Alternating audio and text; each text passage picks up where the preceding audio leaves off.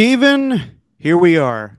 The last regular season, just your pregame show man of the year. When you think of the regular season of the 2022 NFL season, what comes to mind? It was just bizarre.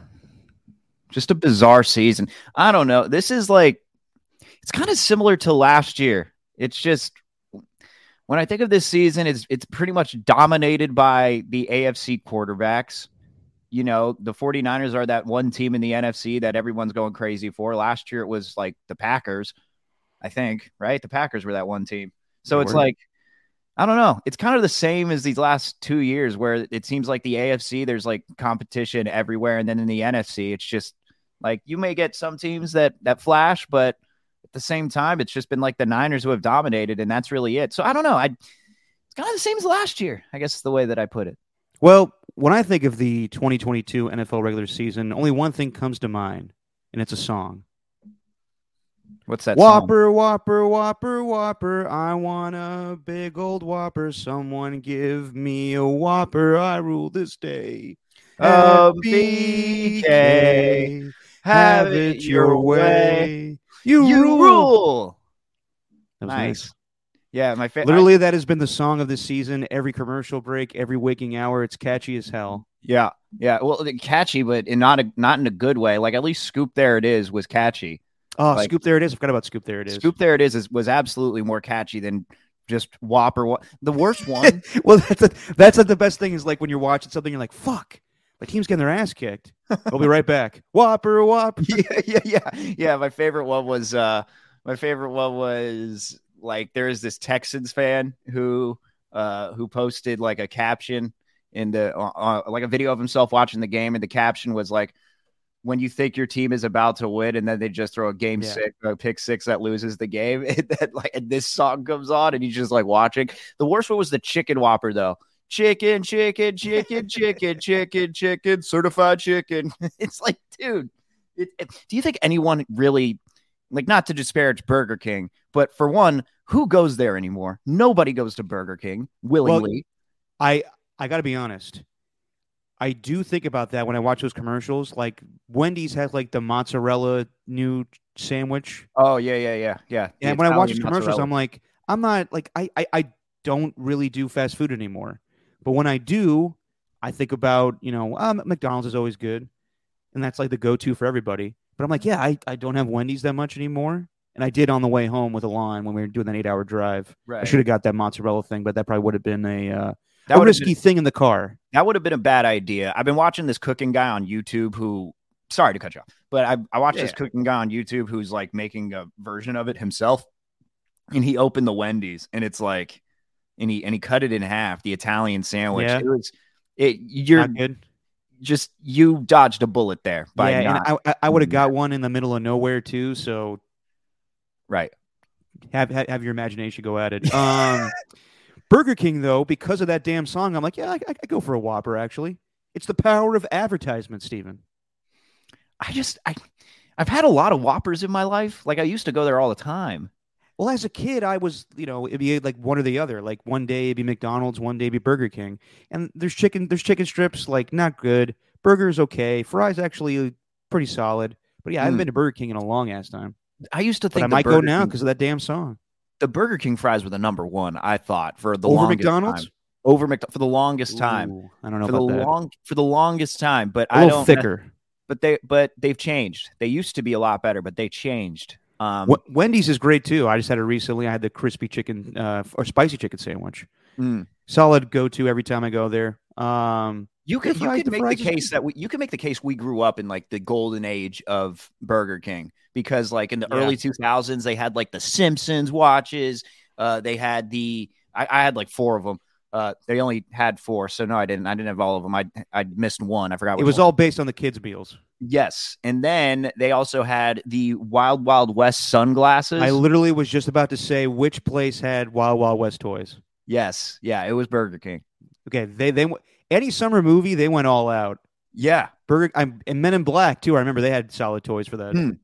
Yeah, I mean McDonald's always had the Happy Meal, whatever. The Disney movies, yeah. Yeah, but like Burger King, it was all about Burger King was more edgy. They had small soldiers. The late 90s, early 2000s. That's where it was at, man. And we used to go there though, because after like I'd play a little league game, like there's a little plaza that's right down the street, and there's a Burger King and a Taco Bell right there. We didn't have like a McDonald's near us, so we'd always go to the Burger King and the Taco Bell. In Pleasanton? Yeah. No, in Fremont. So if you ever So this is for all the people out there in the Bay Area who have the knowledge of this. If you go from 680 to 880, the little street that you have to go on, like the little thing, I don't even know what you call it. The intersection, I don't know. It's like got a whole, I didn't even know it had a whole highway number to it. It's like Highway 282 or something.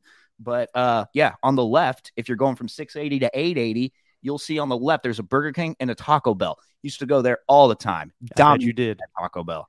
My fondest memories of doing summers in the Bay Area with my dad was going to whatever summer, like soccer thing I did, which I fucking hated.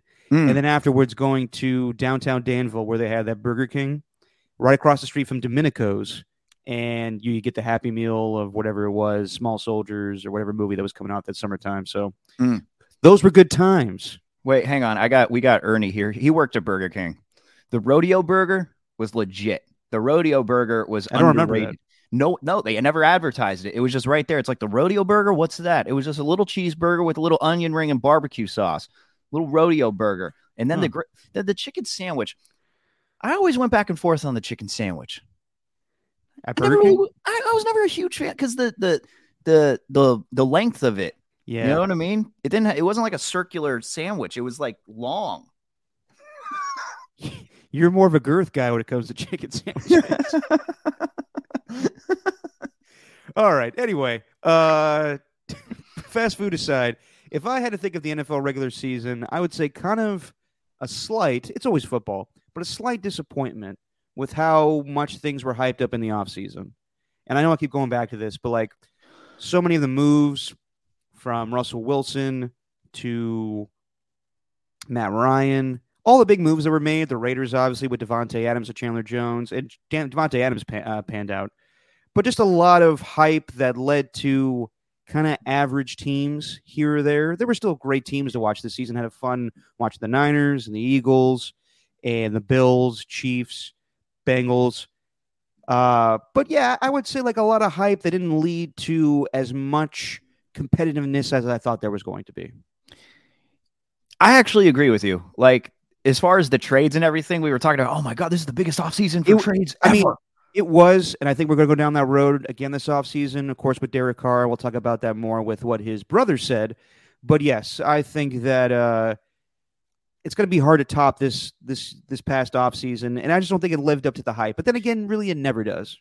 Yeah, the AFC West naturally was like the one where everyone thought that was going to be the division. A 4-team playoff Yes. And the Broncos, they stunk. The Chargers, well, they were riddled with injuries for a majority of their year. But actually, they're getting healthy at the right time. That's what's interesting about them. I'm very interested to see what they do in the playoffs. I think Joey Bosa is going to be back. So that should be interesting. And I don't know. And just random side note on the Chargers, like Mike Williams, I don't know if there's any player that week after week makes as tough of catches as he does. Like, oh yeah, the one he had last week was pretty sweet. It's just week after week with that guy. But anyway, AFC West kind of disappointing. AFC North, the Bengals naturally were dominant, and I mean, you had the Steelers. They're kind of coming on right now, but I don't know if they're really going to be a threat in the playoffs. Probably not, but they have a very good chance to make the playoffs. The Ravens have been a really weird team. Just a strange one because you don't feel like they're that good, but then you realize like, oh, this Bills-Bengals game on Sunday would have, or not Bills-Bengals, the Ravens-Bengals would have had implications had it not been for the alterations, which I'm sure we're going to get to as well. But we will. But then like the AFC East, still it's just all Bills, and then the Dolphins have been a disappointment these last 5 games, and then the AFC South is still the AFC South, and then like in the NFC, you're right. It's really all the same. It's like it seems like the best move that's been made still is the Bills adding Stephon Diggs. It feels like that move like has been the best one of the past 2 seasons or however long it's been. It honestly turned them from a running team into a passing team and made Josh Allen the MVP caliber guy that he is today. Right. So yeah, let's get into it. Strange. Yeah. Wow. I never really thought about it in its totality until you asked me that question. Just a weird season. And then then you cap it off with what happened on Monday Night Football last week. And it's just like, oh my gosh. So I'm glad you and I did the podcast when we did, because if we would have done one later, it probably would have been grim and unknowing of the life of Damar Hamlin. I don't know if I would have wanted to do one. Yeah. To be honest, there's too much because and this is what I'm glad about. I'm sorry, I'm just cutting you off, but I just had this thought in my head. I usually cut you off. But it could lead to a lot of just unnecessary speculation, and that's kind of what I'm glad that ESPN didn't do. I agree. It's random that they decided to bring on Stephen A. later on that night to talk about it. It's like, why are you bringing on Stephen A. Smith? Well, yes, but let me get to all that of how the TV, the broadcast was handled. So last time we did a show, you and I were here Monday, and we were previewing the Bills-Bengals game. And it was no denying it was going to be a huge game. It had huge playoff implications, maybe even MVP implications with Josh Allen and Joe Burrow. And the game started off with a bang. Joe Burrow went down, scored a touchdown, threw one to Tyler Boyd. And then, there was a field goal, and we only got to the first quarter. And then everybody knows the story by now. T. Higgins went over the middle and collided with Damar Hamlin, and Damar Hamlin went into cardiac arrest as a result of the hit. You and I were texting back and forth about David Carr's comments, and we will talk about that a little later. And then you text me, wow, that looked terrible. And I got to be completely honest. Sometimes when injuries happen and they don't look terrible to the point where you got to see if the guy's okay or not, I kind of turn away with the hope that everything's fine. And then you texted me that, and I was like, wait, what's going on actually? So I turned my attention more to the game because I also had the Warriors game going on. And the visual of Damar Hamlin getting up and then collapsing was scary because at first you're like, oh, he had a concussion. The lights went out. He just fell to the ground. And then as time goes on, you're like, this is taking a long time. And then you see the faces of Josh Allen and Tre'Davious White and Stephon Diggs all crying. And you're like, what's going on? And then Joe Buck goes, they kept going back to him, and I'm sure he was annoyed with this, saying, there's nothing to report. And then finally he goes, they're giving CPR to Damar Hamlin on the field right now. Yeah. Let me learn that he had a defibrillator on the field.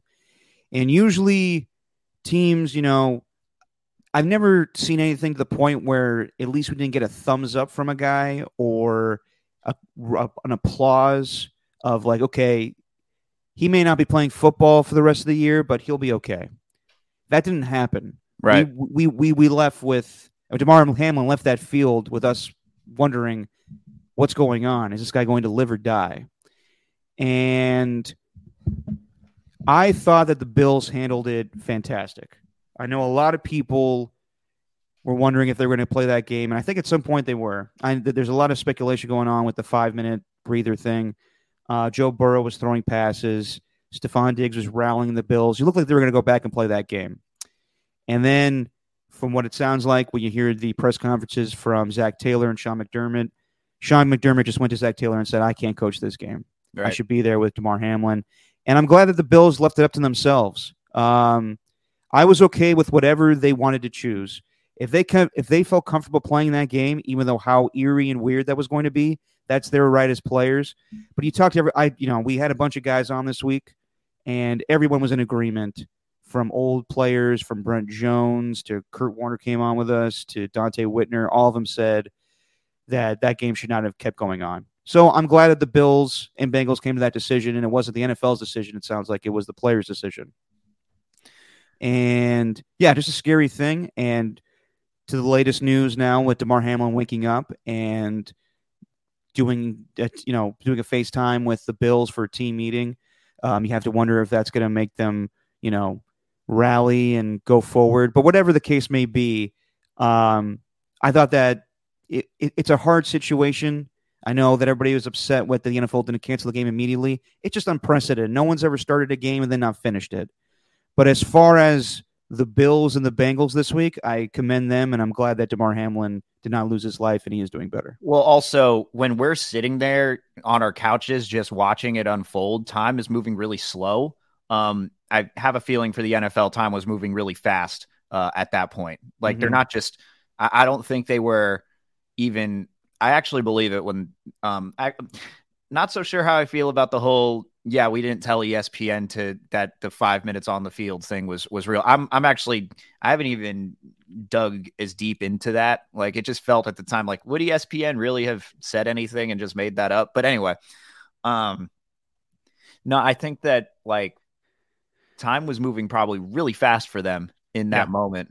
You know, I mean, for the first 10 minutes, they thought they might have lost a player, like, right on the field. They had no idea what was going on. And then after, you got to make the decision, like, we need to postpone this game, but also there's so much that goes into it. You know, you got to write statements. You got to you got to jump through a lot of hoops to do it. So it's very easy to say, like, as we're sitting on our couches watching it, they need to suspend this game immediately. Like, what's the NFL doing? Well, at the same time, they're probably discussing this, and then the clock's ticking, and then all of a sudden an hour goes by. You know what I mean? Like, there's just, I don't blame the NFL for that, for the delay of the postponement. So that's, you know, whatever. I'm just glad that they did. And yeah, that I've never seen anything like that on a broadcast. They went to commercial break, I think 3 times in the middle of it. And then when it started going around on Twitter, that's when Buck felt like obligated, I guess, to say, like, just let you know, during these commercial breaks, as we've been doing this, like, he was administered CPR. It's like, what? Yeah. You know, so it became real. And then what was it? And like you mentioned too, like, normally you're used to seeing a player give a thumbs up, and that's what made everything, like, just that much worse. I forgot what the word Lisa Salters used to describe, like, what the feeling was in that stadium, but she was saying that you're used to seeing the player give the thumbs up, everything's okay, all right, we can move on with the game. So when you don't see something like that, it becomes all the more scary. But at the same time, this whole week, it's turned into one of the more, it's still terrible, not trying to take anything away from how terrible it is, but at the same time, it's been such an uplifting past couple of days, especially with how dark everything was on Tuesday and Wednesday. Absolutely. And there were questions of whether or not we were going to play games this weekend, and I thought that was a legitimate argument to be made, just how you don't know what was going to happen with Damar Hamlin. And I think everybody is relieved now that he is doing better, and he, you know, FaceTimed the team and had that statement where he woke up and wrote to the doctors, "Did we win the game?" And they were like, "No." I mean, like, they said, "Yes, you won the game of life." So we are. I mean, Steven, correct me if I'm wrong, but a couple years ago, this happened during a soccer match where a player fell on the pitch and they had to resuscitate him back to life. Not even a couple of years ago. It was 1 year ago. Or was it? Yeah. I mean, it was 2021, I think. So, yeah, it was during the Euros, man. It was Eric. Oh, my gosh. Why am I blanking on his name in this moment? But he was a Danish player, and he's really, really good. He played for Tottenham, and he was really solid. And then, he just dropped to the ground. That was that's what it reminded me of. You know, I didn't think concussion after a little bit, because his thing was, my heart just stopped in the middle of the field. And then he was brought back to life. And then when you think about the Hamlin thing too, just how quick they were on it. I don't know if you heard the audio. TMZ posted the audio of the call between all the medical staff. No, and that's something I don't know if I want to listen to. I mean, it's tough. I was just trying to listen to anything that I could just to get a feel for it. And how quick the medical staff said, "Oh, something's wrong. We need all hands on deck right now. We need everybody there, like everything, to help this guy." And the thing about this too is, like, I don't know how many people knew about Damar Hamlin before this game. I personally did not know much about him. And then you get all these stories just about the type of guy that he is. And it kind of makes you think, like, we need to shed light more on some of these, you know, younger players who do good for their community and just seem to be fantastic people because everything that I've read, everything that I've heard, I had like a former, one of his teachers from his old high school in Pittsburgh call to KCBS. He just wanted to call and give a couple of thoughts on who he was. He only taught him as a freshman, so he didn't know him that well. But then you hear about the type of person that he is. It's like these guys deserve a little more spotlight, like barring any sort of injury. Like those types of dudes need to be propelled, I think, going forward. I think that's a lesson we can learn from all of this. No, I agree. There's a lot of lessons to learn from this. It was such a gosh, man. I mean, what was your reaction, man? Like when you watched it, I couldn't move. It was the weirdest feeling I ever had watching a football game, to be completely honest, because I was always in the mindset that no matter what, games will always be played. And believe me, like a younger me would have probably been.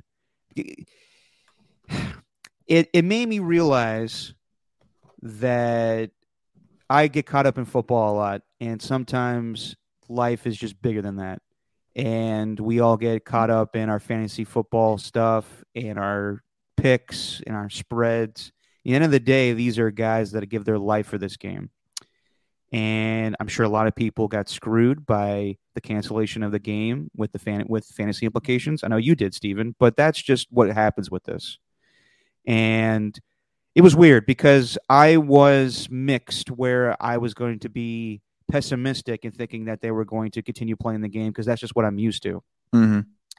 We had Donte Whitner on earlier this week, and he said that back in 2007, I don't know if you remember this, Steven, but Kevin Everett was a tight end for the Bills who on the first play of the season suffered a spinal cord injury.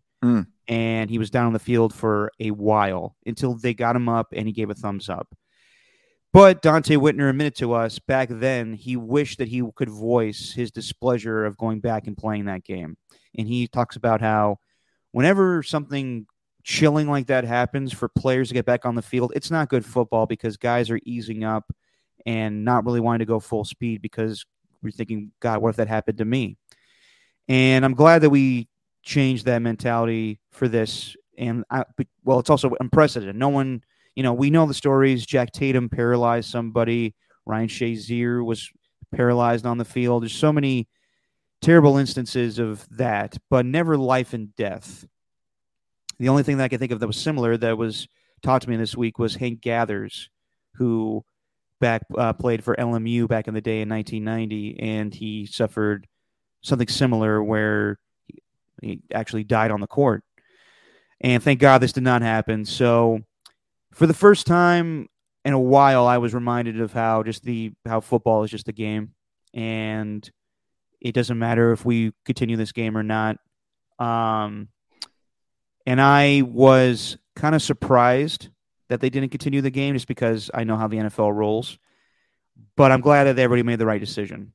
So, yeah, it was a weird feeling. I knew the importance of the game itself, but also, I mean, someone's life at stake. So as far as how it was going to proceed forward, I didn't know what was going to happen after that. That was the biggest mystery of it. Really didn't matter, but are we going to pick up and play this game tomorrow? Or are we going to play it later in the week?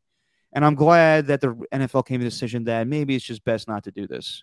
Maybe it's just, we have these COVID protocols of canceling games, and, the NFL was lucky to never cancel a game during COVID. They have played all, every week of that season.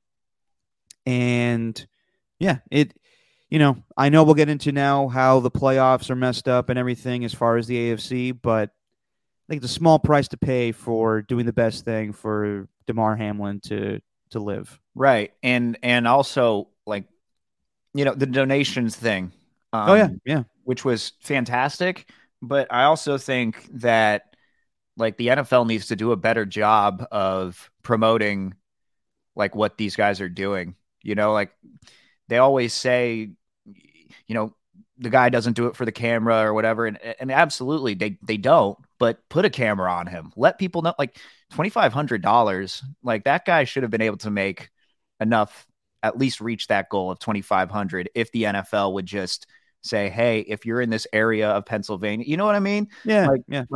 Like, I don't know, 2,500 just seems like such a small number with the amount that's been given now. And it's fantastic what happened. Like everything, I think they've raised up to 8 million now. They're close to 8 million, even more than that, because more donations have come in and they've created a whole separate foundation or fund now. Like it's more than just a GoFundMe page, but I don't know. I think the NFL also needs to prop these guys up for when they're doing that charitable work. And they do it with the Walter Payton Man of the Year award, and they do all of that. But, not all of these guys can be nominated for the Man of the Year award. They're all trying to do charitable work in some form or fashion. So I think, they need to prop that up a little bit more too.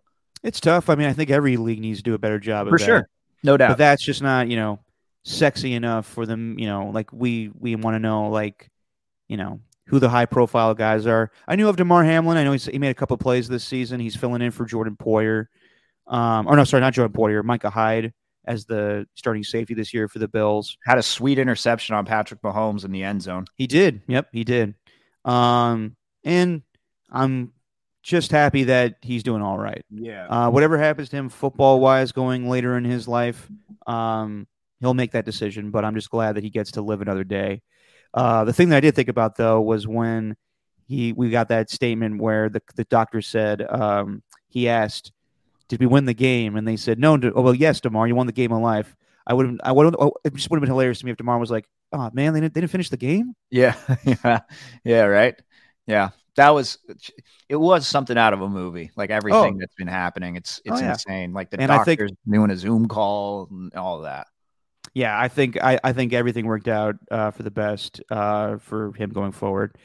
And I will say this: something like this happens, you get a lot of people that don't know about football get to speak out. I know CNN was covering the story, and I think everybody did a great job. But I think also there was a lot of negativity about football in that moment, and I thought it should have been more about DeMar in his life, where some people were discussing, should football be played? And it wasn't really anything to do with the hit. I know some people were throwing shade at T. Higgins for what he did. He did nothing wrong. It was a freak thing. It was an absolute freak thing. The guy's heart exploded on impact. That doesn't happen normally in football. I know people are upset with head injuries and everything, but it had nothing to do with anything as far as the game being played. It was just a freak thing. And I think people need to remember that. Yeah, and it also like brought me back to the Ryan Shazier hit too. Yeah. Like that hit ruined his career, and it didn't look like much. Like upon viewing, it doesn't look like much. And it was kind of the same thing with this hit. It just looked like a routine football tackle. Like, and that's kind of where that's almost like the scariest ones, where it's just where it's routine, but something is truly wrong. Like that's almost like the worst of it. I saw Ryan Clark bring up like his hit on Willis McGahee. I remember watching that game. It was Ravens Steelers in the playoffs. And I remember watching that at my friend's house, and like he said, as soon as Willis McGahee said we were okay and we can move on, it was all good. But it's just like the forceful hits like that one. It's not like those are always going to be the ones that are the most devastating. Some of them are just routine. Like you don't think much of it, but it just takes a tiny little thing. And then I don't like straight up. I didn't even look at any of the negative stuff that was coming out about this, especially when it came to like, I heard, I didn't see anything, but I got texts like, are people really bringing up vaccinations right now?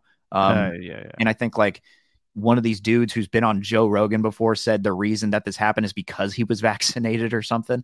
It's like, what are you talking about? I don't even want to touch that. And it's just this stuff that people think of. And the worst too was also when, what's it called? When the doctors were speaking, or like his friend, business partner, that guy, I think Jordan Rooney was his name. Yeah. The spokesperson for the family, who's just updating people because people are interested. I'm like seeing people who are saying like these people are only doing this for clout. It's like no. His interested in hearing about his life and his what uncle. is happening. His uncle was doing a fantastic job updating everybody, and he just wanted to get the story out there so people can know that DeMar is doing well. And a lot of negative stuff came out of this week, but also I think a lot of positive stuff came out. I thought ESPN, who normally dives into the hot take stuff, did a fantastic job with covering it. I thought Joe Buck and Troy Aikman did a fantastic job. Troy Aikman was the first one to say on the broadcast, I don't think we should be playing this game. I thought that Scott Van Pelt did an amazing job. I thought Ryan Clark did an amazing job. Just, it's tough because that's, like, as far as the game, like, yeah, it was huge. It was going to be the highest rated Monday Night Football game they've had in quite some time, because we know the truth, when it goes to cable, they don't get as many sexy games as they had in the past. And having this game, for the playoff implications that it had, was going to be huge. And for them to realize it's not going to happen now, I thought they handled it very well. They had to fill the time. Amazing job by everybody that did the broadcast that night, in my opinion. Yeah, that's why they're in the position that they're in. That's why Suzy Kolber's been doing it for so long. Whatever issues that you have with Adam Schefter, he dealt with it perfectly. Scott Van Pelt is a pro's pro. Like, this is why he's in the space that he's in. Like, you can think about all the sports broadcasters that could be working, like, on the last night or the last show of the night on ESPN. You need a pro's pro who can deal with this sort of stuff that is unexpected, unprecedented. I thought Booger McFarland also did a fantastic job, and it showed the human side to it, because at some point you kind of stop being, you try to be as professional as you can, but at some point, like, you could bring emotion into it, and I thought they did just the right amount. Like, there wasn't any speculation about what's going on. All it was we hope he's okay. Like, this is what we know. Like, we're not going to try and think of anything further. Like, I don't even think they really used any past examples of things like this really happening, which is good, because that's the type of thing that can really stir fear and create that around people. So yeah, just all around, I thought they handled it brilliantly. I thought so. Now, I know a lot of people are upset with what Skip Bayless tweeted that night. And I will say that Skip did that incredibly.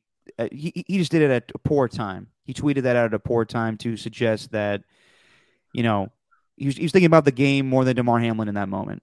And I understand everyone's outpour of anger, but I think everybody wanted to point the finger, be angry at somebody at that moment, because the reality is that is something that we're dealing with now with this game not being played. You understand what I'm saying, Stephen? Like, I understand people were upset with Skip Bayless in that moment, but it is something that people are bringing up now, in that, the game not being played, it has huge ramifications with how we go forward with the playoff picture.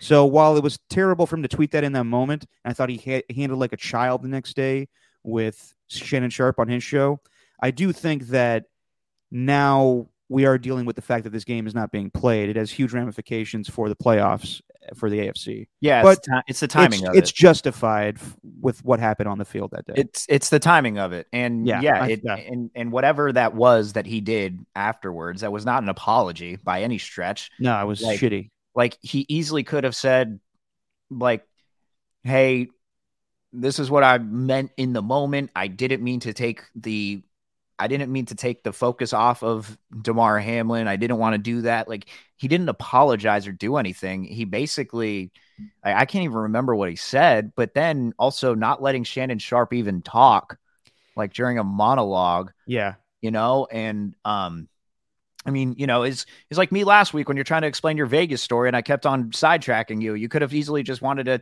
punch through the computer and strangle me. I took a listen back to the podcast. I kind of realized the first half hour. Yeah, you were fine. It wasn't like, Jordan, but it wasn't like Skip being like, excuse me, I know you're talking about your brother that was paralyzed on the field, but I am not apologizing. It's like, dude, just let him.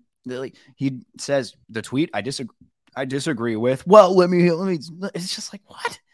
It's I don't know. And I personally think, like, that was real with what Shannon's reaction was. I don't think 100%. I don't think anybody doesn't know, Shannon Sharpe had one of the biggest what if in NFL history is Sterling Sharpe. His brother lost his career because of a neck injury. Mm-hmm. He could have been right up there with Jerry Rice and Michael Irvin in the 90s, but a neck injury ruined his career, and he went on to be a fantastic broadcaster.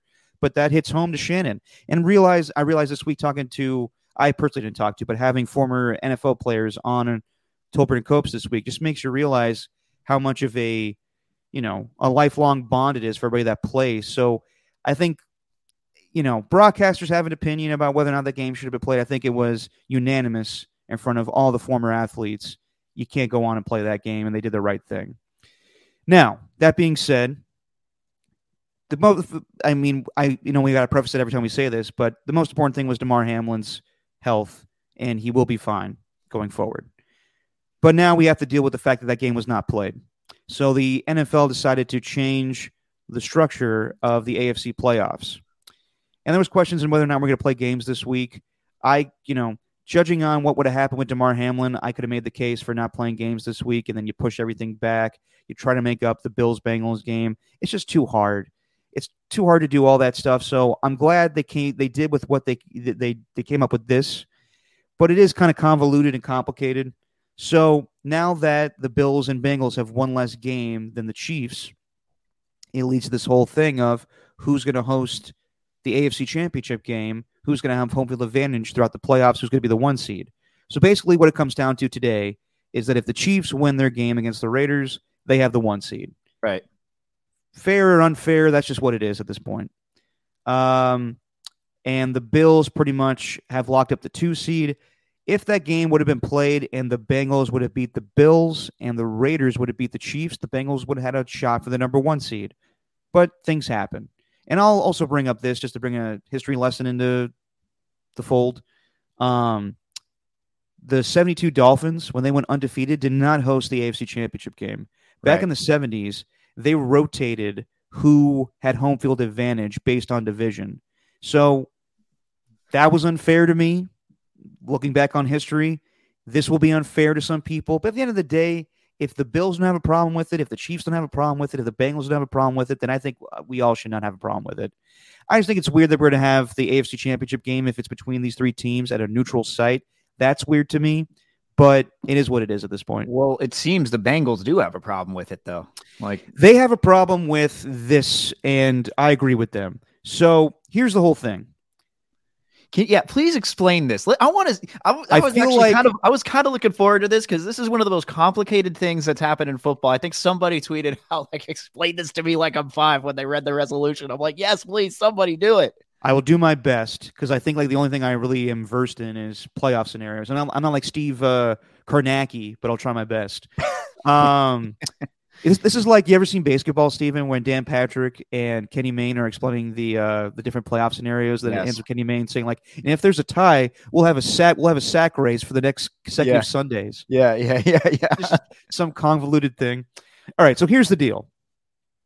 So now that the Bills and Bengals have one less playoff game than everybody else in the NFL, this is what the NFL has come up with.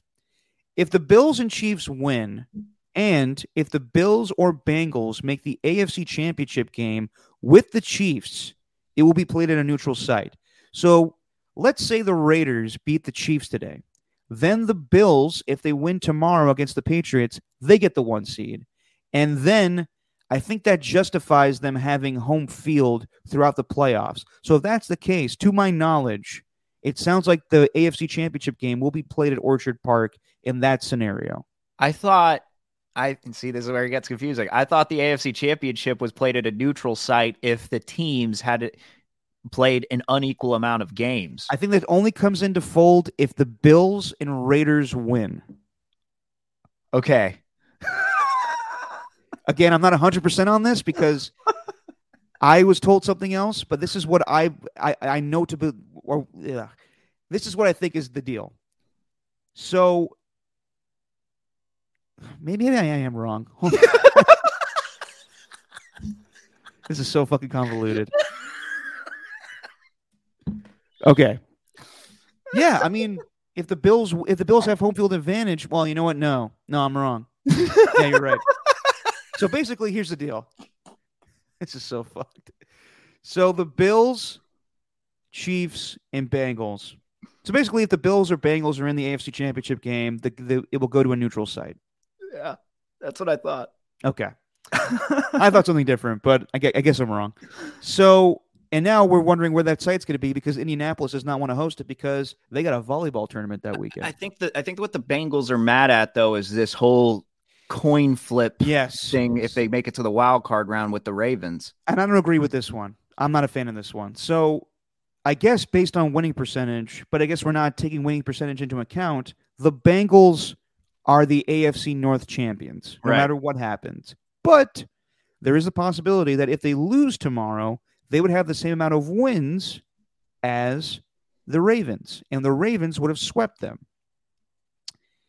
Just they have one less loss because they didn't play a game against the Bills. So in the case that the Ravens beat the Bengals and they play each other again the following week in the wild card matchup, where the Bengals would be the 3rd seed and the Ravens would be the 6th seed, then we have a coin toss to determine who gets home field advantage. That's crazy to me. That's something out of Friday Night Lights. I think it should just be that the Bengals have won the division, and if the Bengals and Ravens play each other, that the Bengals get home field advantage. Yeah, but I don't know. Here's the thing. This is what I'm going to say. This is screwed up now, 100%. It's not going to be fair to most fan bases. The Bills, Bengals, and Chiefs all have some of the most diehard fans in the NFL, and you work your whole, off season and regular season to host a conference championship. This thing is weird, no doubt, but it is what it is at this point, and we're all going to watch. So I think we all just need to take it for what it is at this point.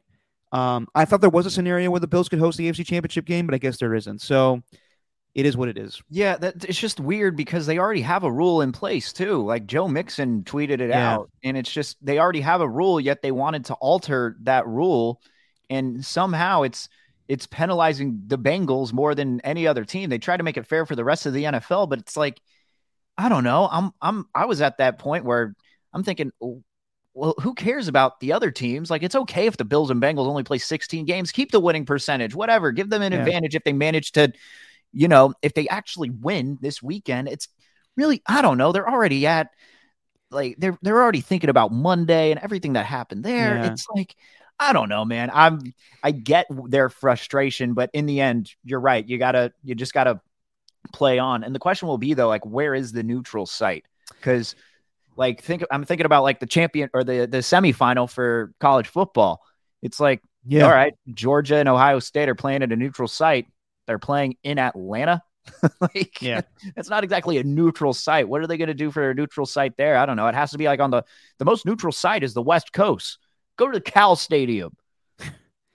I don't know what they will do because it sounded like Indianapolis was the best option, and Indy doesn't want to host that game. Detroit doesn't want to host that game, so we will see. Maybe it should be outdoors to get the benefit. Like all three of those teams are outdoor teams. They still have that feel. Yeah. I like the idea initially. There was a report there was going to be an option for whoever was the 1 seed to either get a home field advantage or the bye. Now, that's unconventional, but maybe it was the best scenario for what is going on. Right. And yes, it's a clusterfuck. I completely understand that. A younger me would have been pissed that this whole thing was screwed up. But in the end, it is what it is. It's what we have to deal with. No one has ever seen anything like what we saw this week with a man almost dying on a field. They had to cancel that game. They had to do what's best going forward. If the Bills don't have a problem with it, I know the Bengals have a problem with it, but in the grand scheme of things, I think they'll be okay. It is what it is. I'll just keep saying it is what it is. It's unfair, but it is what it is. Yeah. No, I mean, they made the rule. They made the rule, and you just got to live with it. Yeah. And yes, it is a little college football, like conference championship feel a little bit, but I don't know. Bills fans travel well. Chiefs fans travel well. Bengals fans travel well. I think everybody will be happy. And I think we probably will end up seeing that because those are the 3 strongest teams in the AFC. So we shall see. Yeah. Let's talk about David Carr. Oh.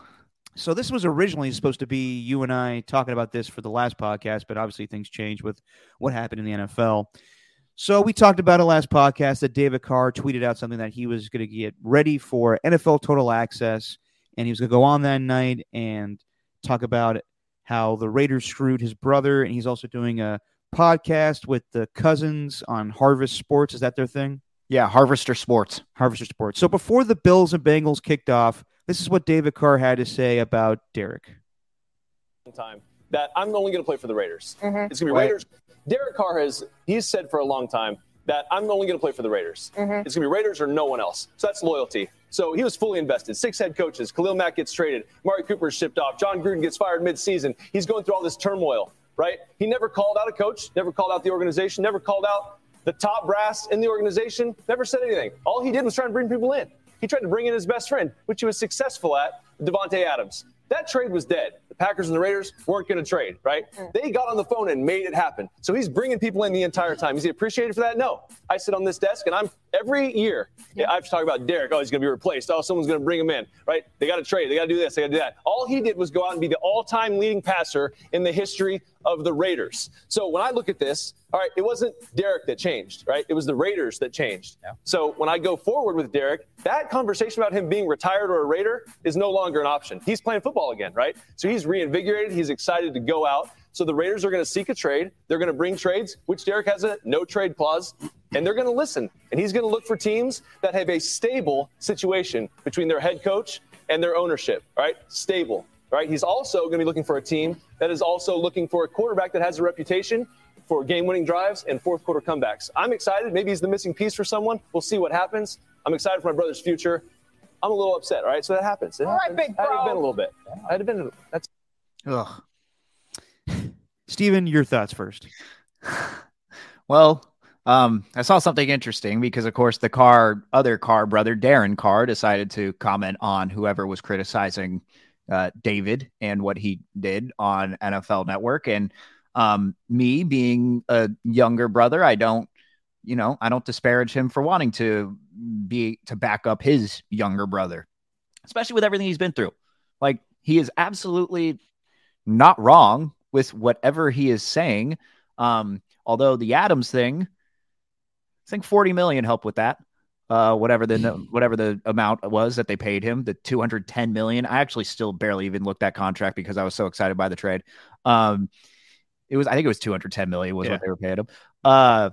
So not necessarily. It wasn't all Derek. Like, they were managing to fork up the money. The reason they got rid of Khalil Mack, I'm sure Derek was raising his voice there, but the reason they got rid of Khalil Mack was because they didn't have enough money in escrow or whatever that excuse was. But then the only thing that he didn't talk about as far as the change, Derek hasn't changed. No, he hasn't changed too much, except for his play on the field. It has regressed this year when it was a make or break year, when they say in the contract, hey, it's do or die for you. Like, if we don't think you're worth the $32 million next year, and then the 7.5 guaranteed that we have, like, if we don't think you're worth that, then you're not going to get that contract. That's what it told you. They didn't promise anything to him. It's in the contract. So I get that he's upset. I understand all of that. And also, to any of the analysts who keep convincing me that Carr's a good quarterback, yeah, he is from the months of September to November. But then in December, he completely drops off, and that's when people stop paying attention to him because the team stinks. So, like, they're focusing on the playoff teams at that point, the analysts, for the most part. They're not, like, I'm fully convinced of that. Of course, they try to watch every game and try to keep objective, but I'm fully convinced that they don't watch in December because he's just not good in December. I don't know. Like, I think Carr's going to be good wherever he goes, and maybe he does need a stable place to go, but just to not even acknowledge that he's regressed, like, to the worst that he's been in quite some time.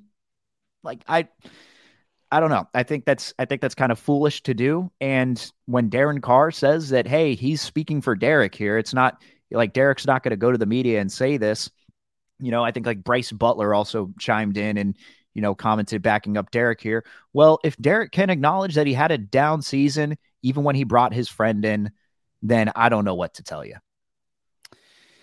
I would be hypocritical if I did not acknowledge my own anger when family comes into play, when someone is discontinued with the Raiders organization. I was angry when my father was fired. I completely understand David Carr's feelings, but I'm with you, Steven. He needs to acknowledge that as an NFL analyst, that Derek Carr did not have a good season. Now, there's one thing where he brings up Derek didn't change, the organization didn't change. And you and I talked about this in our text. Did somehow Mark Davis or Josh McDaniels give Derek Carr the vote of confidence that no matter what, this is a tryout season and you'll be brought back next season? Then that's a little shady. But I didn't like it either. I was looking back and seeing other teams if they did something similar like this. Matthew Stafford kept playing for the Lions. No one shut him down toward the end of the season. And I get it that Jarrett Stidham played fantastic last week, but he's been there for 9 years. Maybe give him a nice send-off. I am in agreement with you, though, that David is speaking for Derek, and he's upset. But also, it's the truth. He did not play well this season, and you need to acknowledge that. And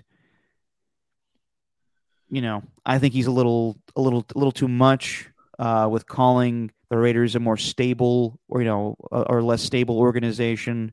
The funny part is the stable organizations for the most part have their franchise quarterbacks.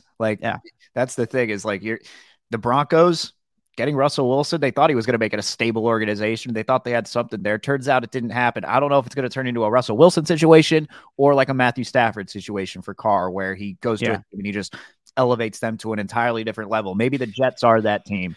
And I think the Jets would be the best place for him to go because they got a lot of talent. I like Garrett Wilson a lot. I think he's like one of the best receivers in the NFL, actually.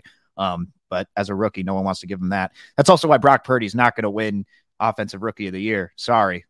Garrett Wilson's just better or has been doing this for the entire season. And with, Mike White as his quarterback. Anyway, what about Chris Olave? Chris Olave's right up there too. But anyway, continue. I'm sorry. No, I mean, that's my point is just I understand what David's feeling because, it's his blood. But at the same time, it's a glaring omission to say that he hasn't played well. So, yeah, I thought it was a little much, to be completely honest. And, a lot of guys are back in Derek Carr. I completely get it. He's been a stand-up guy with that organization. But it is what it is. He did not play well in that Pittsburgh game. A lot of inaccurate passes. And I understand it now. It is justified with how Jarrett Stidham played, and we'll see if Jarrett backs it up today against the Chiefs. But, yeah, I think that going forward, I learned that you can't show your anger and frustration all the time when, things don't go your way.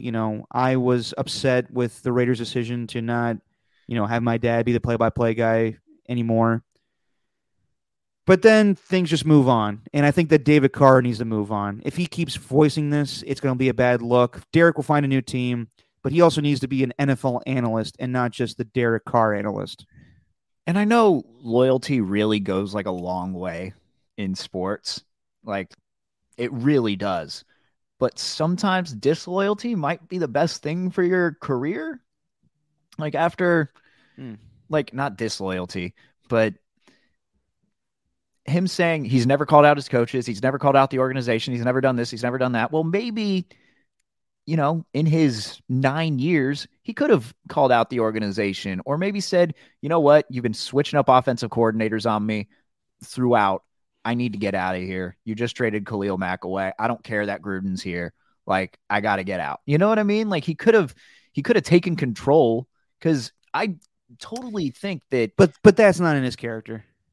I know it's not, but I totally think that, he's had the type of career where, if he would have had like he mentioned, if he had a stable team, and had consistent coaching where he had time to learn the system instead of just constantly learning something new every year, his career could have been totally different. But now it's you're 9 years out of it. And I don't know, maybe the best thing for his career maybe would have been to call out the organization or maybe would have been to discuss a trade. I don't know, something like that where he could have said, you know what, I need something here where I know that I'm going to go to a place where the coaches are the same. How many times has the coach changed with Patrick Mahomes there?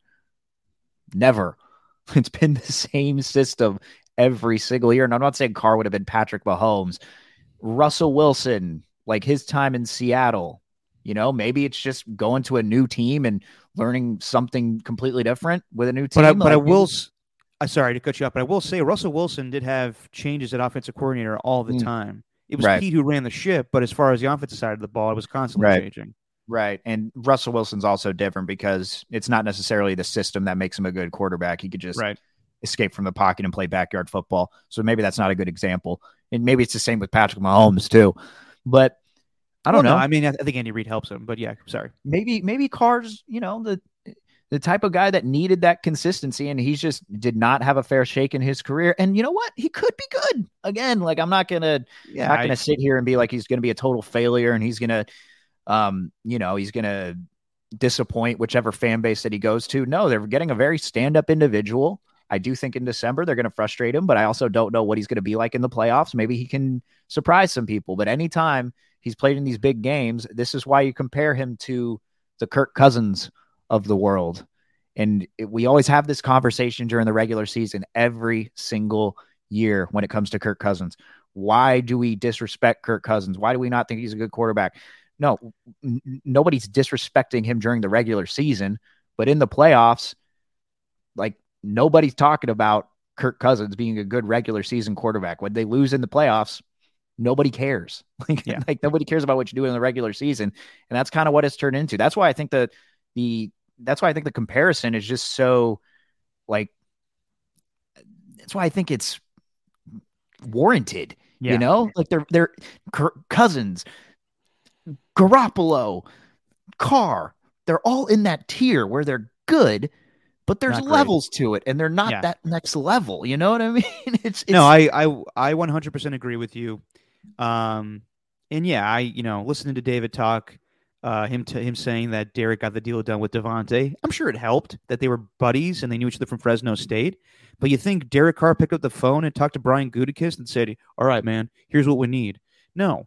So in Davante Adams, I'm sure a lot of Raider fans are breathing a sigh of relief when he was straight up asked this week, do you want to be a Raider still with Derek Carr not being here? And he said, yes.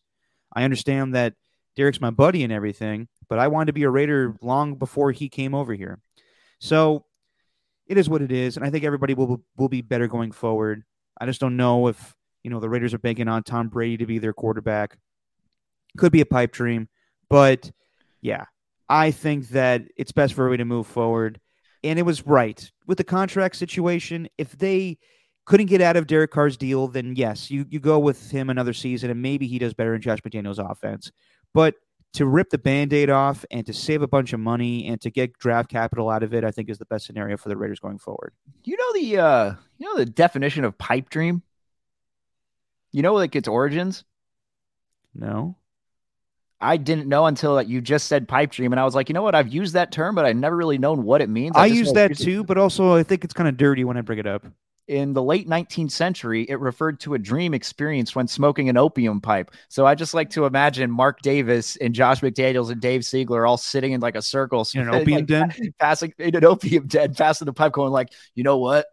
We could bring back Tom Brady and create Patriots quarterback room 2.0. That's how dodgeball got started. Human heads.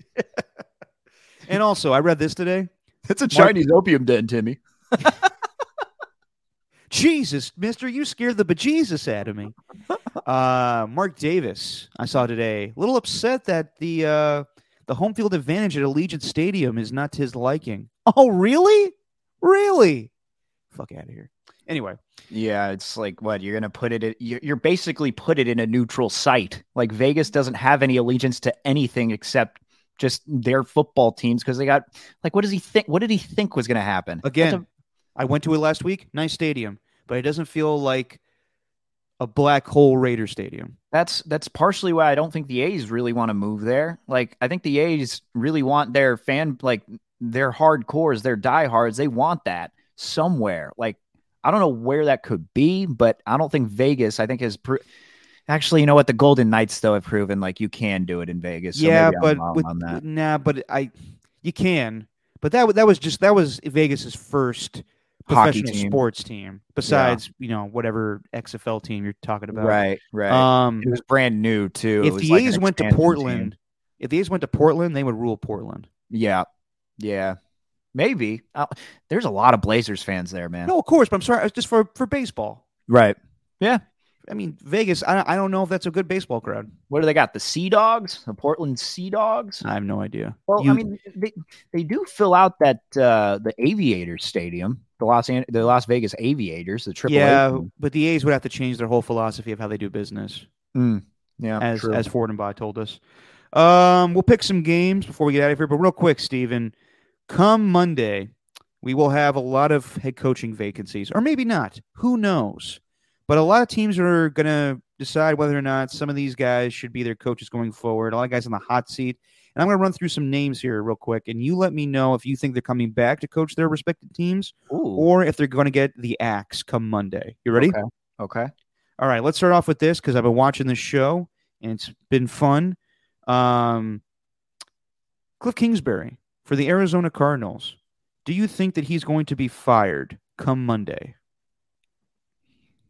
I do think that there's a chance that he will. Yeah, I think there's a very likely chance. It's totally based on.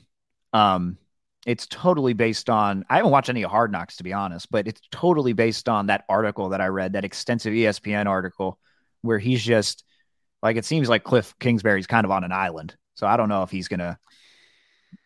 Well, we don't know. We don't know what's going on with the GM too, because Steve Keim had to take a leave of absence. And there's a history of him having alcohol issues, but we don't know if the two are correlated. So we'll see if they just change the whole regime there. Michael Bidwell says adieu to both the GM and the head coach.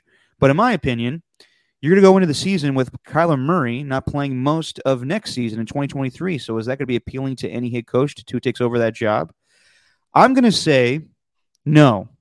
And even though it seems to be leaning in that direction that Cliff Kingsbury is going to get the axe, but I don't know how you make that situation better with a brand new coach. It's still going to be a shitty situation, so you might as well have someone who's there and could probably lure Baker Mayfield to fill in until Kyler Murray gets back. So against my better judgment, I'm going to say Cliff Kingsbury stays in Arizona, but he did talk to the media yesterday, and they straight up asked him, do you think you're going to be the head coach next season? He just answered, I'm just focused on this game this upcoming week. So very well could be that he gets fired, but I think it wouldn't make any sense. By the way, J.J. Watt playing his last game tomorrow. So kudos to him on a great career. Lovie Smith with the Texans. Probably gone. I don't really have much of an opinion on that one. I don't think there's anybody that's stable with the Texans organization. I don't think there's anyone that's safe doing that job. It would be shitty in the back-to-back seasons. They fire David Culley for 1 year, and then they fired Lovie Smith for 1 year. But we had John McClain, who not of Yippee-Ki-Yay motherfucker fame, but John McClain of Houston sports fame on yesterday. Great accent. Oh, fantastic. Oh, back in the day when I was covering Ken Stabler, the snake. Yeah. He was naked all the time, and I just answered his questions. The only time I've ever hosted and had him as a guest was when the Hall of Fame class was announced and Andre Johnson was right up there. So we talked about Andre for the entire time. That was great. The entire time I covered Andre Johnson, he was a classy individual. He knows his shit with Brock Purdy. He watched every Iowa State game. But John McClain came on and was straight up and said it would be a terrible decision if the Texans decide not to pursue D'Amico Ryans as their head coach. He would be, he played there. He would be viewed as, the savior of that team, and he went to Alabama. If they lose tomorrow, they'll have the number 1 pick in Bryce Young. So yeah, we talked about that. We talked about that too, actually. Yeah. So I'm going to say Lovie Smith is gone. Even though that's probably unfair, but that's just how the Texans roll. Dennis Allen with the Saints. They're playing better lately. Yeah, I think Allen's going to stay there. I do. I think so as well. They could actually finish 8-9, respectable 8-9 if they win tomorrow.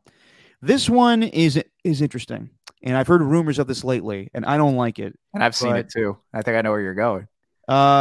If he loses 6 in a row, there's talks that Mike McDaniel will be fired with the Miami Dolphins, and I think that would be a terrible decision. Yeah, that's not going to happen. If the Dolphins had any, that's the Dolphins. You know what? Considering how stupid it would be, yeah, they might. They might just do it. They might do that, but I think that'd be extremely unfair. They lost Tua. They're playing better teams, in my opinion, on the stretch of. This schedule was brutal. Somehow, some way, if they could find a way to beat the Jets with Skylar Thompson tomorrow, then I think it saves Mike McDaniel his job. But also, you can't jump the gun on this. So I'm going to say no. I think Mike McDaniel keeps his job. Also, what was it that was posted to Twitter that went viral? It's like, jokes don't land when you're not winning.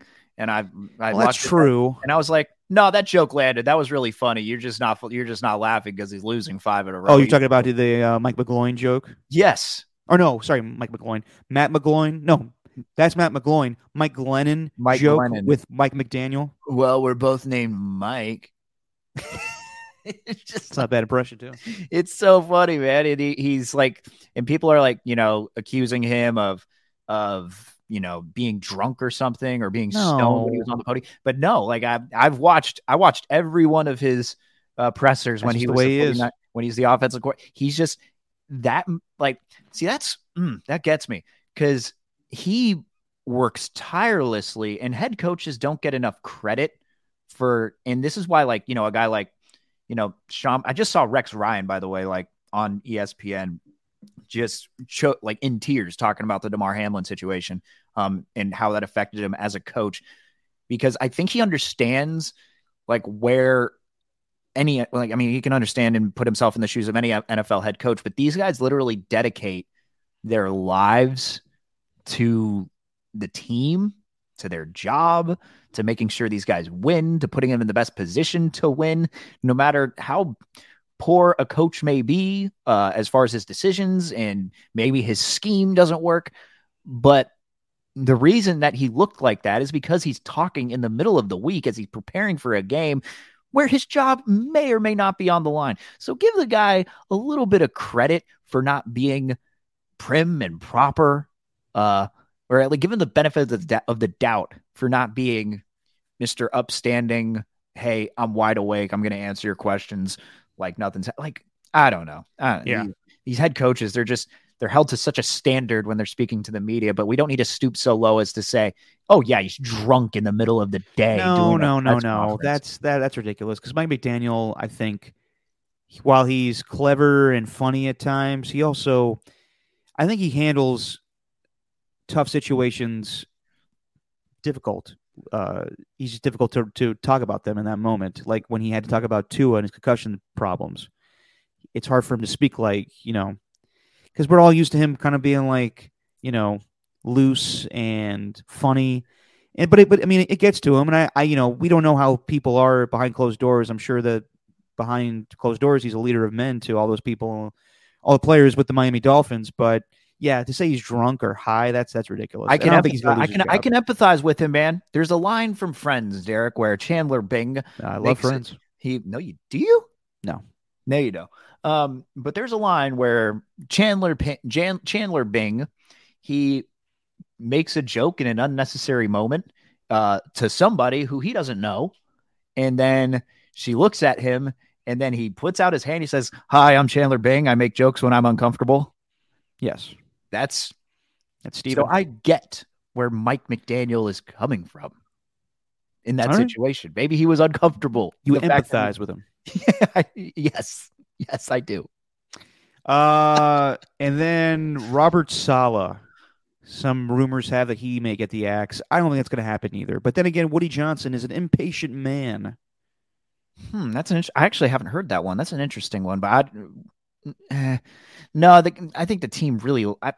Robert Saleh is he's like a player's coach, isn't he? I think the team really loves to play for him. Yeah, I think they'd be doing a disservice if they fired. I mean, the Jets were in playoff, contention along with the Dolphins, but yes, both teams had bad losing streaks to end the season. But I think if they just get a quarterback, if you're the Jets or the Dolphins, find a way to beat better teams. That schedule was brutal, absolutely brutal. They played the Niners, they played the Chargers, they played the Bills. Mm-hmm.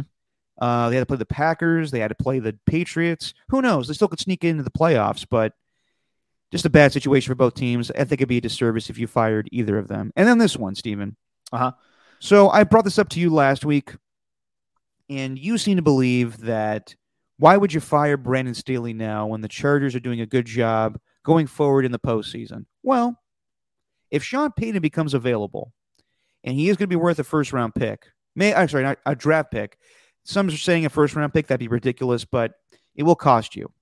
If you're the Chargers or the Cowboys, and you are bounced early in your playoff games, do you consider making an upgrade by firing either Brandon Staley or Mike McCarthy for Sean Payton? The Mike McCarthy one, I absolutely would. Mike McCarthy would be the one if I had to choose. Now, see, I would go opposite. I would fire Brandon Staley because I understand that they're making strides and the defense is playing better. But with that quarterback and that offense and that talent, and you're bringing Vic Fangio with you, supposedly, I would not hesitate to make that move. Now, with Mike McCarthy and everything with the Cowboys, I don't know if Sean Payton wants to be sick of banana to Jerry Jones. And I don't know if he really thinks that he can make Dak Prescott that great of a player. If he wants to be what?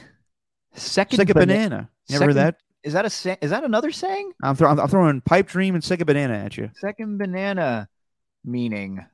He's not first banana, but he's sick of banana. Second most important person in the organization or activity. Where did it come from? Was a famous vaudeville skit involving 3 comedians attempting to share 2 bananas. So it's a vaudeville sketch? So second banana means the supporting player, the straight man, the person who serves the boss. Interesting. So yeah, there you go. You used that correctly. It's not like you're surprised. I'm very surprised. Very well done. I'm going to use that moving forward. I don't steal things from me. You always steal my impressions of Kyle Shanahan. Yeah, I would think that the Cowboys already. I mean, if they fire Mike McCarthy, they're probably going to elevate Kellen Moore.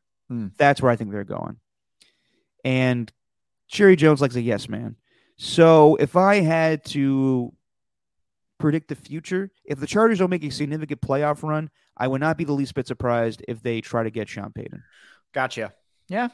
No, that makes sense. Especially if it's but what do you think? Divisional round? Like they need to make it to the divisional round and then his job's safe? Like what are you thinking? Well, if they're matched up with the Jaguars, I would like them. So I don't know. If they don't beat the Jaguars, then yeah, I mean that's bye-bye. If they're bounced out of the first round, then I don't think they hesitate to make that move. Even if they lose the second round, I think it's going to be hard for the Chargers to be like, this guy wants to coach our team. Why would we say no? And I understand Brandon Staley's done a good job with that team, but you have a chance to make Justin Herbert Drew Brees, and you have Austin Eckler, who's very similar to Darren Sproles and what they had back in the day with the Saints. You already have Joe Lombardi, who's the offensive coordinator for the Chargers, who knows Sean Payton from his days in New Orleans. I think it would be a match made in heaven, but I also understand you doing the guy dirty. If he takes the team to the playoffs, then you fire him. Yeah. No, I think that makes sense. All right, let's pick some games and see how these playoff matchups will go this weekend based on our picks and a little thing we call wins or wangs. Even though we haven't really done the actual punishments. We're taking it seriously from here on out, Steven. Going forward from Week 18 to the Super Bowl, we are keeping track of this shit, and we will do these punishments the following games, or shows, I should say. All right, here we go. First game on the docket today. The Kansas City Chiefs are taking on the Las Vegas Raiders. Josh Jacobs will play today. I saw him on the field warming up, even though that his dad was in the hospital this week. Sad story. But Josh Jacobs will play, and this is for all of the AFC for the Kansas City Chiefs. If they win today, they lock up the number 1 seed. They are 8.5-point favorites, and the over-under is at 52. Chiefs win, Raiders cover, take the over. Ooh. I am going to take the Chiefs to win, and I'm going to lay the points just because we got a little tape on Jarrett Stidham now, and the Chiefs are going to play hard to lock up this 1 seed, so I'm going to take the points. I'm taking the over as well. Then we got a sexy game later on tonight, but not sexy enough for NBC, as this game will be on ABC and ESPN. Tennessee at Jacksonville. The Tennessee Titans have lost 6 in a row, and the Jaguars are on the cusp from stealing a division away from the Titans if they win. The Titans got Josh Dobbs going, and they also have a lot of guys coming back like Derrick Henry and a lot of guys on the defensive side of the ball. The Jaguars are 6.5-point favorites, and the over-under is at 40. I am going to go with, you know what? I'm going to lay the points with the Jags, and I'll take the over. I am going to take the Jags to win, but I'm going to say the Tennessee Titans cover. Just maybe a little too hard for Josh Dobbs to pull this off, but I'm going to say they're going to cover this game. And I'm going to take the over. Interesting. Then we got the Tampa Bay Buccaneers going to the Atlanta Falcons. The Falcons are 4-point favorites, and the over-under is at 40. Here's the deal. The Buccaneers have locked everything up. They cannot move up or down. They are locked in at the 4 seed because they are NFC South Division champs. But some people believe that they are going to rest their starters.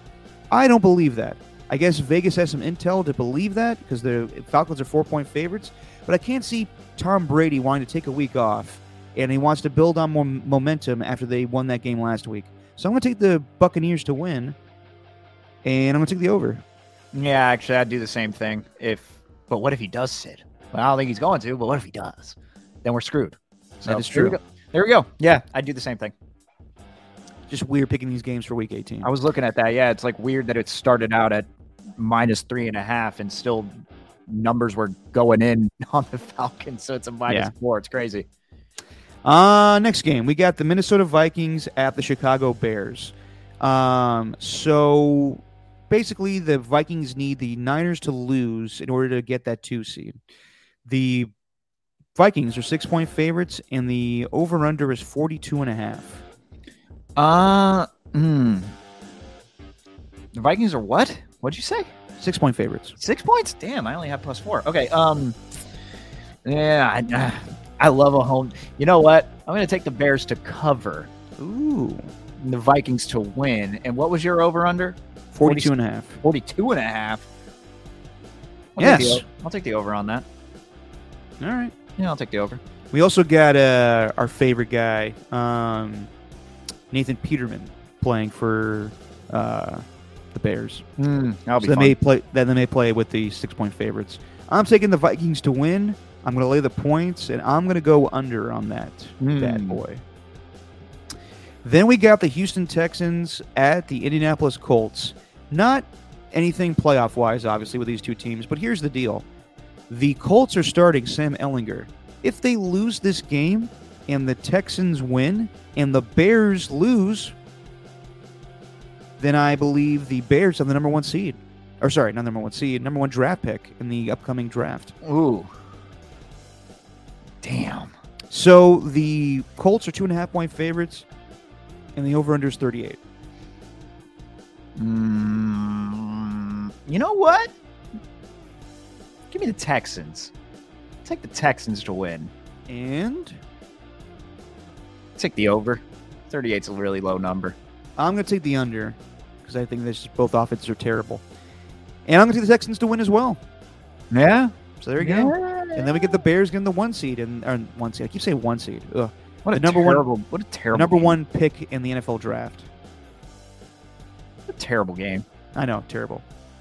Then we got the Jets playing the Miami Dolphins. So if the Dolphins win and the Patriots lose, the Miami Dolphins would be in as the 7th seed in the AFC playoffs. However, Skylar Thompson is going to start for your Miami Dolphins. Right. Now, on the flip side, the Jets are starting Joe Flacco. The Miami Dolphins are 3-point favorites, and the over-under is 37.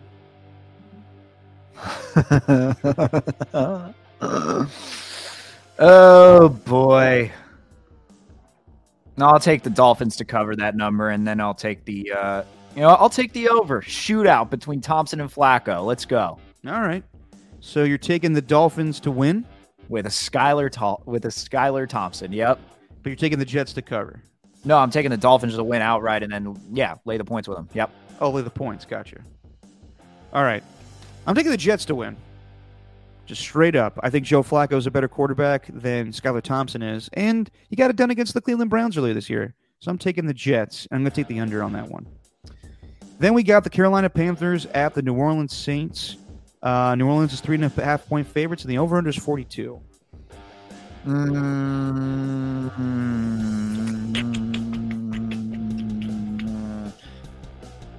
You know what? I think the Panthers can win this one. I'm going to take the Panthers. Give me the Panthers to win outright, and then I'll take the under. Alrighty. Yeah, I'm going to take the Saints to win. I'm going to lay the points, and I'll go over. Then we got the Cleveland Browns at Pittsburgh Steelers. If the Miami Dolphins lose and the Patriots lose, then the Pittsburgh Steelers could win could be in if they win. Yeah. The over-under is 40 points, and the Steelers are favored by 2.5. Yeah, I'll lay the points with the Steelers, and I'm going to go under. I think it's going to be an under game. I am going to do the same, except I'll go over. And I think the Steelers are going to get in with the way this sets up. Yeah. I'm taking the Pittsburgh Steelers to make it as a 7th seed in the playoffs, which would be crazy. Baltimore at Cincinnati. The Bengals are 9-point favorites, and the over-under is 39.5. No Lamar Jackson. Yeah, I'm going to lay the points with the Bengals. And what's the over-under? 39.5? Yep. Damn, I got 42.5 here. I'll take the over on that. Whatever. What are you looking at? I'm looking at CBS Sports. They probably have it updated then. I'm probably looking at an old thing. I'm going to take the Cincinnati Bengals to win, but I'm going to take the Ravens to cover. It's been a long week for the Bengals, so I'm going to go with that, and I'll take the over. Okay. Then we got the New England Patriots at Buffalo Bills. Quite simple.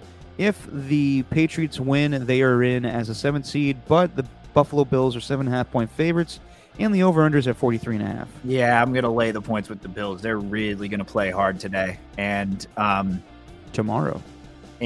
Or tomorrow, excuse me. And then I'll take the under on that. I am going to take the Bills to win, but I do believe that the Patriots will cover. I think it's been a long week for the Bills as well. So I'm going to take the Patriots to cover, and I'll go under. I'm getting word right now, by the way, that the Raiders and Chiefs just did their national anthem, and Gavin DeGraw sang the national anthem, and apparently he is reaching a status of Fergie at the NBA All-Star game with his rendition. That bad? Apparently it's that bad. I will take a look after we're done here. Yeah, oh boy. Chargers at Broncos. The Broncos are 3-point favorites because everyone's expecting the Chargers to rest their starters, and the over-under is 40. Yeah, I'm absolutely gonna lay the points with the Chargers here. And you know what? Random, but Russell Wilson has managed to score a little bit, so I'm gonna take the over.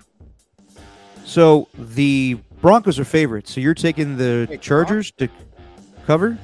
Broncos aren't favored. They are favored. What? Listen, I'm looking at the wrong thing. I don't know if you're right here. Am I totally off on everything I just said? I think you're a little off on that one. Hang on. Denver favored. What? Yeah. Oh my Because they're saying the Chargers are resting their starters. This one is totally off then. Yeah. Whatever. Yeah, just lay the points with the Broncos and then take the over. So we lay the points with the Broncos now? Yep. You're all over the place, Steven. All right. Arizona at San Francisco, 14.5-point favorites for the Niners. If they win, they get the 2nd seed, maybe even the 1 seed, depending on Giants and Eagles. And the over-under is 39.5. Yeah, this is a total we're going to dominate game, and I'm going to take the over on that because I think the offense is going to come out firing too.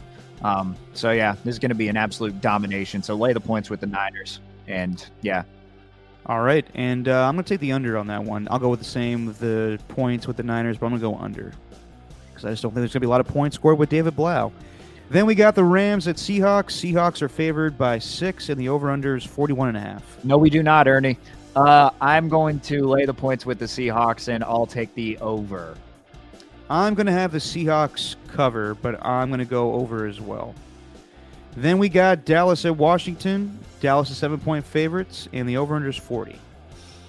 Who's Washington starting this week? Sam Howell. Yeah, that's right. Yeah, I'll lay the points with the Cowboys. Same here. I'm going to go over. You going over as well? Yeah. Then we got the Giants at Philly, and Philly's 14.5-point favorites. The over-under is 43. Sounds as if that the Giants may rest their starters. Yeah, and it looks like Jalen Hurts might actually play. Yeah. So, yeah, I'll lay the points with the Eagles and just take the under. Take the under? Yeah. I'm going to go over, but I'll lay the points with the Eagles. And then Lions at Green Bay. The Packers are 4.5-point favorites, and the over/under is 49. Well, this one's weird, isn't it? Because isn't there a chance like that this could be just rendered yes, like useless? If the Seahawks end up winning, then this game is useless to the Lions. Right. So I think the Seahawks are going to win. So I'm going to. What's the spread again? What'd you have? I don't even. 4.5 for the Packers. Yeah, I'm going to lay the points with the Packers then. This means a lot more for them. And then I'll take the over because it's still a Lions game. And just for shits and giggles, let's have the national championship. TCU at Georgia. Georgia's 12.5-point favorites, and the over/under is 63. Yeah, I don't know anything about college football, so lay the points with Georgia. And take the over? Yeah. All right. I'm going to take Georgia to win, but I'll take TCU to cover, and I'll go over on that one. Huh. Okay. Interesting. All right. And there you go. Raiders and Chiefs have just kicked off, and it looks like we already have a huge play from Mahomes throwing a long pass to Watson, and now the Chiefs are in the red zone. So here we go. Steven, say what you always say, my friend. Oh, it's just our opinion, man. Whopper.